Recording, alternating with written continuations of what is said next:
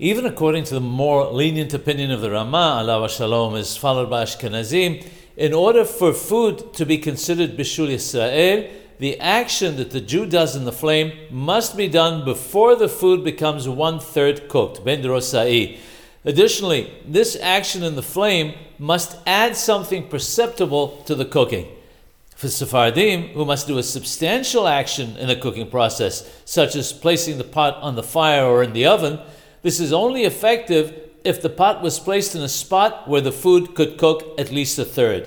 If the food could not cook 1/3 and the non-Jew came and placed the pot closer to the heat source in the appropriate place for cooking, the food becomes forbidden even b'di'abad, after the fact.